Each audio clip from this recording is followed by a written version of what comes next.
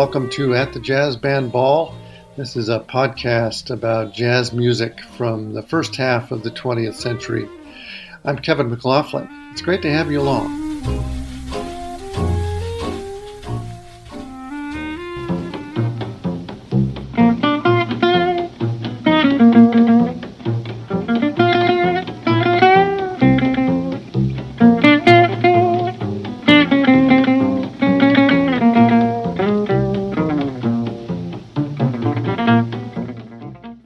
That's a little taste of Django Reinhardt in You Rascal You from 1937. Django was a real giant in jazz and one who still casts a long shadow over jazz guitarists today. Django certainly didn't have it easy, even though he made it sound easy. And it seems like guitarists as a group all succeeded in spite of some long odds. We're looking at jazz guitarists of the 20s, 30s, and 40s today at the Jazz Band Ball. I'm Kevin McLaughlin. Should be a good one. Hope you'll stay tuned.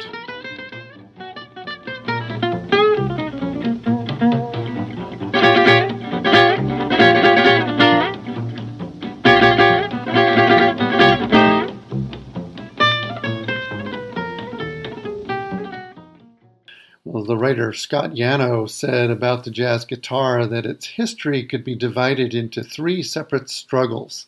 The struggle to be included, the struggle to be heard, and finally, the struggle to establish a distinct role in the music. The guitar was considered more of a novelty instrument associated with country and folk music, and frankly, was just too quiet. Jazz players preferred the banjo for its ability to cut through an ensemble. But in the late 20s, the guitar began to displace the banjo because the guitar was better at voicing chords with greater harmonic complexity, because it had 6 strings instead of 5. And its more muted tone, which was before perceived as a weakness, was now a strength because it could blend so well with the upright bass, which had now taken over the tuba's role in jazz. We're going to start our look at jazz guitar with Eddie Lang, the father of jazz guitar. He was one of the first and one of the most beloved, and some still say one of the best. We're going to hear Melody Man's Dream from 1927, Eddie Lang on guitar and Frank Signorelli on piano.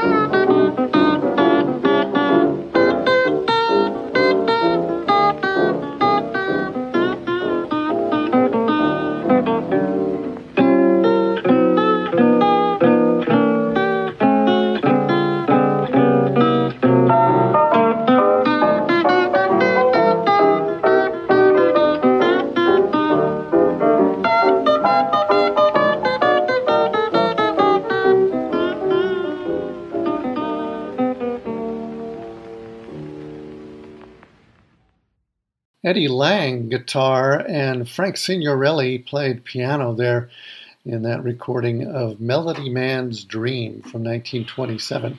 Well, Eddie Lang, born Salvatore Massaro in 1902 in Philadelphia, his father was an instrument maker of violins and fretted instruments, and taught young Salvatore his first lessons on the violin. And then Eddie would later switch to banjo and eventually guitar.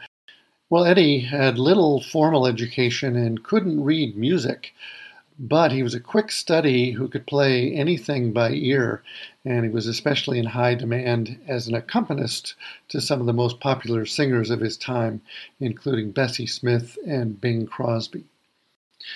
The violinist Joe Venuti and Eddie became a team. They were classmates in Philadelphia together, both playing violin in the school orchestra. And in 1926, Joe Venuti and Eddie Lang started recording together. So a violin-guitar duo about 10 years before Django and Stefan Grappelli made it cool. Here is an early Venuti-Lang collaboration from 1926. This is Black and Blue Bottom.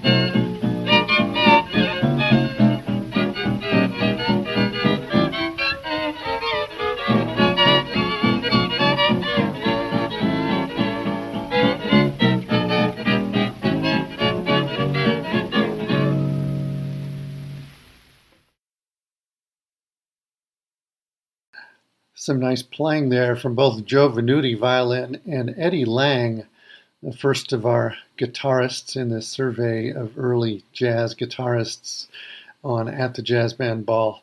That was Black and Blue Bottom, recorded in 1926. Well, sadly, Eddie Lang died very young. He was only 30 when he had laryngitis and didn't know what it was. A doctor recommended a tonsillectomy. And actually, Bing Crosby urged him to have the operation, and he was assured that it would be routine. But he never awoke from the surgery. He died at the age of 30 in 1933. It's At the Jazz Band Ball. I'm Kevin McLaughlin, and today we're listening to jazz guitarists.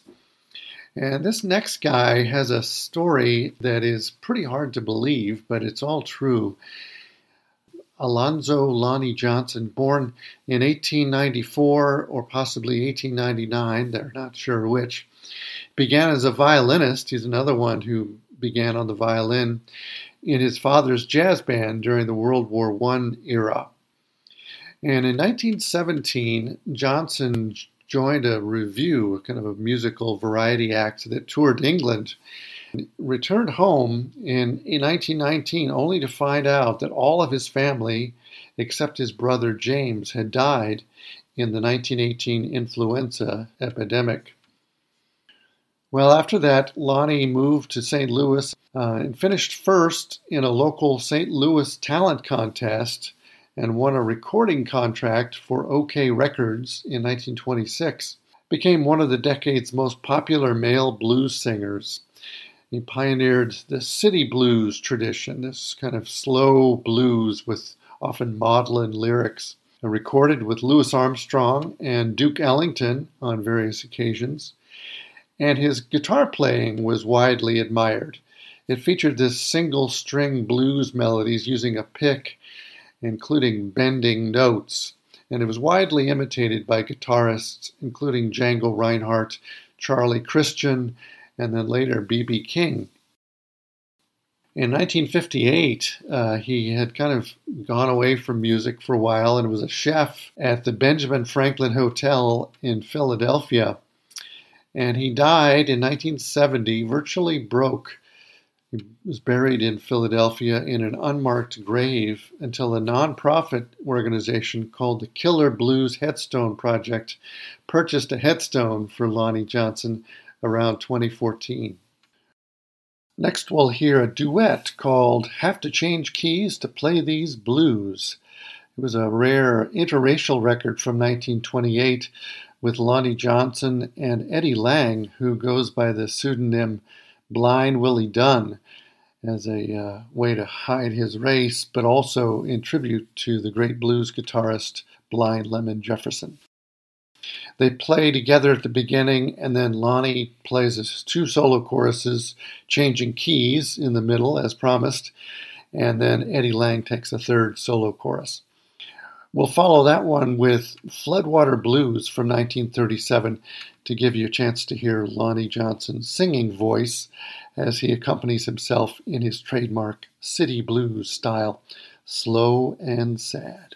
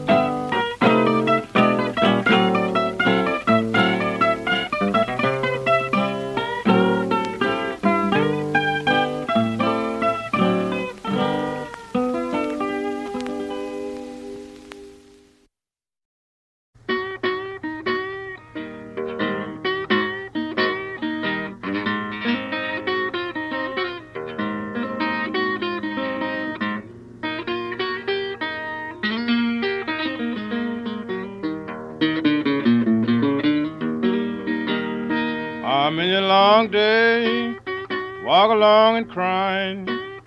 I lost my baby, can't be satisfied. So when I'm gone, gal, take it easy, 'cause I'm just worrying you off of my mind. When you get in trouble, haven't got a friend, just take it easy, they'll need your help again. So when I'm gone, gal, take it easy, 'cause I'm just worrying you off of my mind. Now it ain't hard to live alone, just hard to be married and break up your home. So when I'm gone, gal, take it easy, 'cause I'm just worrying you off of my mind. But that's all right for you. You need me some morning when I won't need you. So when I'm gone, gal, take it easy, 'cause I'm just worrying you off of my mind.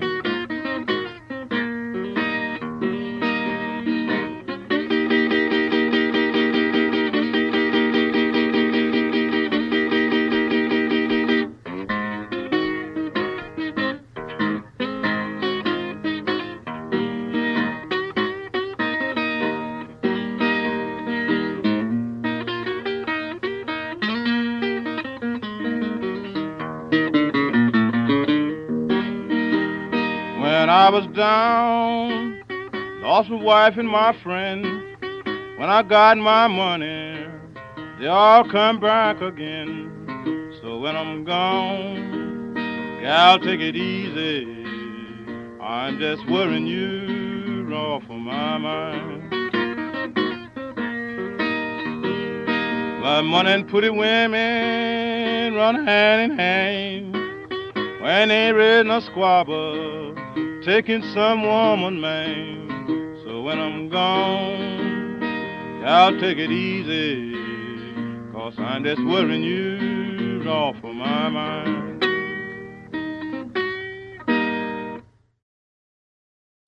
Lonnie Johnson in Floodwater Blues from 1937, singing and accompanying himself. Boy, if anybody had the right to sing the blues, he certainly did. And before that, we heard the duet with Eddie Lang going as Blind Willie Dunn, along with Lonnie Johnson in Have to Change Keys to Play These Blues from 1928. This is At the Jazz Band Ball. I'm Kevin McLaughlin, and today we're listening to jazz guitarists of the 20s, 30s, and 40s. Nick Lucas, called the Singing Troubadour, was another one of those pioneers of jazz guitar from the 20s. Had a big influence on those who came after him. He was born in Newark, New Jersey in 1897, lived for about 84 years. He also began with the banjo and had a significant vaudeville career, singing and playing. His big hit was Tiptoe Through the Tulips, which you might recognize as Tiny Tim's big novelty hit in the 1960s. Well, we're not going to hear that one today, but here's an example of Nick Lucas's guitar playing. It's Picking the Guitar, 1922. Has a ragtime flavor with a march chorus structure. He shows some good chops, I think. I think you'll enjoy it. Picking the Guitar, 1922, Nick Lucas.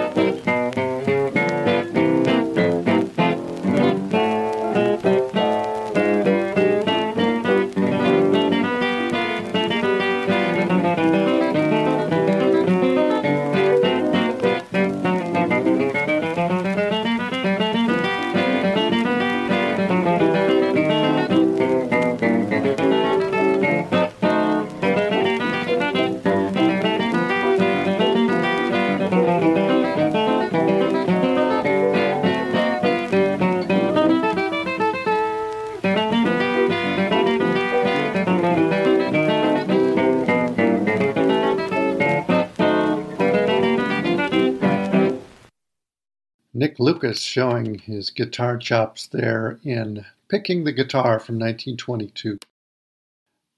We'll turn next now to the bluesman Big Bill Broonzy. He was another who struggled early, but then became one of the best regarded exponents of his art in later life. His career began in the 20s when he played mostly country music, and then in the 30s and 40s he gravitated to blues. He made a few records in the 30s that sold only moderately well, but it got his name out there. And one turning point came in 1938 when the record producer John Hammond asked him to fill in for Robert Johnson at the last minute to appear on his famous Carnegie Hall concerts called From Spirituals to Swing. And what we're going to hear next is an excerpt from a radio interview that Big Bill did with the writer and broadcaster Studs Terkel in 1953. It's a pretty freewheeling interview where Broonzy and his guitar play some of the most famous blues that he wrote. He wrote over 300. Really interesting, I think, is when he contrasts the blues with jazz in terms of rural versus urban styles.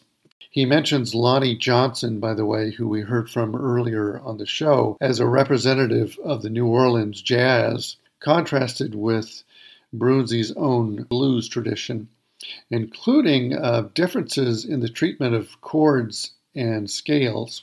Also, after some prodding by Studs Terkel, he plays his own Plowhand Blues as an example. I really like his playing and singing on this. See what you think. Here's Big Bill Broonzy with Studs Terkel in July of 1953. Sitting across the mic here from me, in a chair about the same size as mine, though the gentleman differs in size, Big Bill Broonzy, all 6'2" of them. Big Bill, probably the great blues singer of our time, one of the great blues artists, and we're going to try to find out what makes Big Bill tick. That guitar you hear in the background.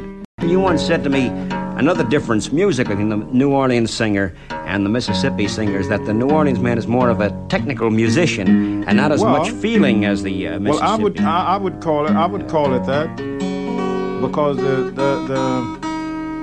the regular jazz, you'll have to, at least I said it's you'll have to give that to New Orleans, because we did play some jazz. We had fellas down there in Mississippi that did play jazz, but it wasn't like the New Orleans jazz. I mean, you described the guitar you play, the way you play it, as plucking blue notes, whereas Lonnie of New Orleans, Lonnie Johnson, would pluck chords. Gives us more feeling, less. Well, you take a fella like Lonnie. If he make a blue note is see, if you make a chord like this, it should be C. Now, Lonnie would play a chord like that, or maybe one like this, or like this. But see, we blues singers, we wouldn't play that. Here's what comes to you. It's the same thing. That's the way you play it. Yeah. How Mississippi. In Mississippi. Yeah. And how would the Plowhand Blues go?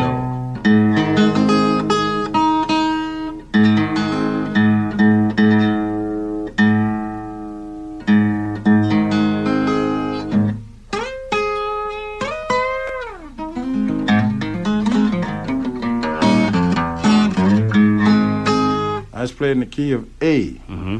But now a real musician, he would make A like this. In your case, there's more of your own feeling goes into it, so it's never the same way. That's the way we play.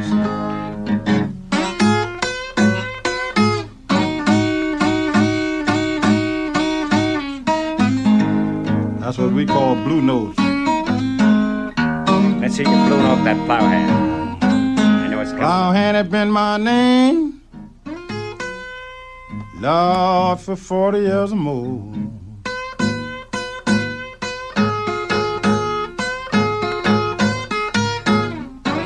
Plowhand had been my name, Lord, for 40 years or more.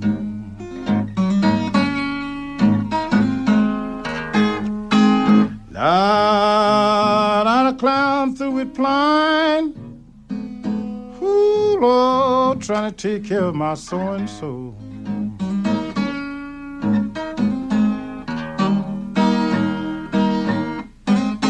I ain't gonna raise no more cotton. Out of clay, ain't gonna try to raise no corn.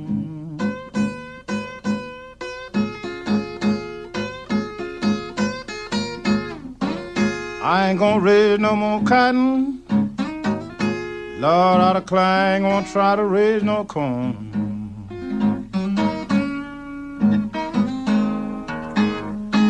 Now, if a mule started running way with the world, ooh, Lord, out of clay, I'm gonna let him go head on.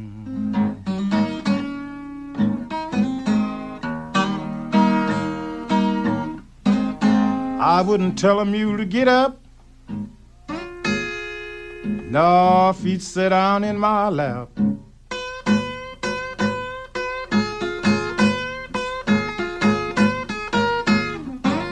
I wouldn't tell a mule to get up, nor if he'd sit down in my lap.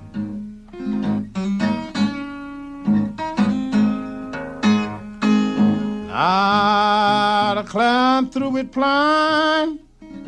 Ooh, Lord, that's what killed my old grandpa.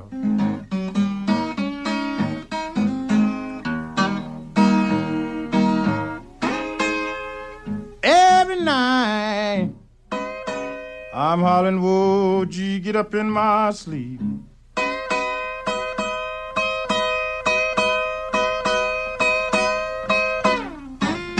Every night I'm hollering, whoa, gee, get up in my sleep.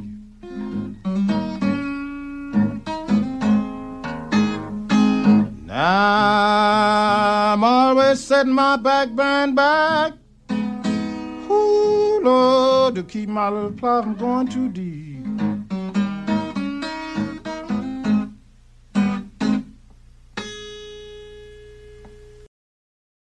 Big Bill Broonzy in conversation with Studs Terkel from July 22nd, 1953 at WFMT in Chicago. Django Reinhardt may have been the most gifted but most obstacle-beset guitarist of them all. Born in 1910, a Romani, or gypsy, as was once the unenlightened term, he was given just 43 years of life on this earth. He was an outsider, distrusted and outcast by anyone not of his immediate clan, and during the German occupation of France, he was subjected to political as well as ethnic repression. When he was 18 years old, as his career was just beginning to take off, Django was burned in a fire which caused terrible injury to his whole right side, forcing him to walk with a cane the rest of his life. And it burned the two little fingers of his left hand, his fretting hand. Well, this led to a period of 18 months of retraining his hand and a total overhaul of this left hand technique.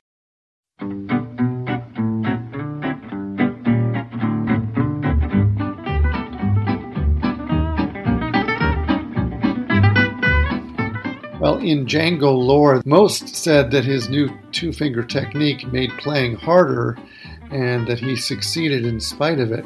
But others, like Stefan Grappelli, said it was an advantage.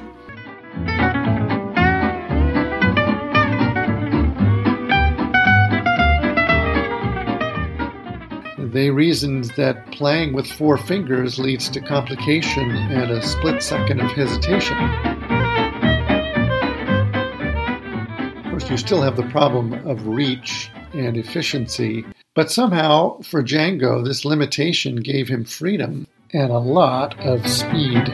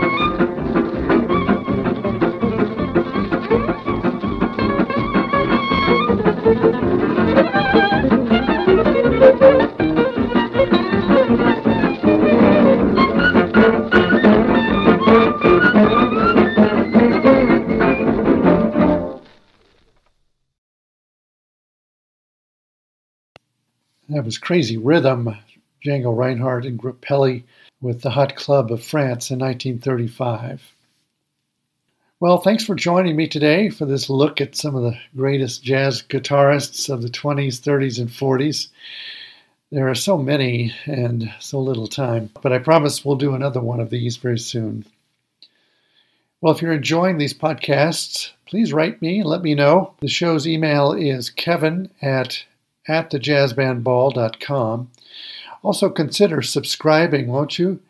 You can do that on Substack. It's kevinmclaughlin.substack.com or Apple Podcasts, and leave us a rating or a review while you're there. We'll be back in a couple of weeks with some more great jazz, but before I go, I'll leave you with one more guitarist. This is Charlie Christian, who was one of the first to establish the electric guitar in jazz, and he was a groundbreaker in another way, since he was one of the very first black musicians to be a regular member of an interracial ensemble, the Benny Goodman Band. He also died young, sadly, of tuberculosis at age 25. Here's Flying Home with Charlie Christian, electric guitar, and Benny Goodman and Company from 1939. And now the new group in the band, the sextet, with Lionel at the vibraphones, Arthur Bernstein at the bass, Nick Fatul at the drums, and our new discovery, Charles Christian at the electric guitar. Charlie's from Oklahoma, and he did great. Sing well, Charlie.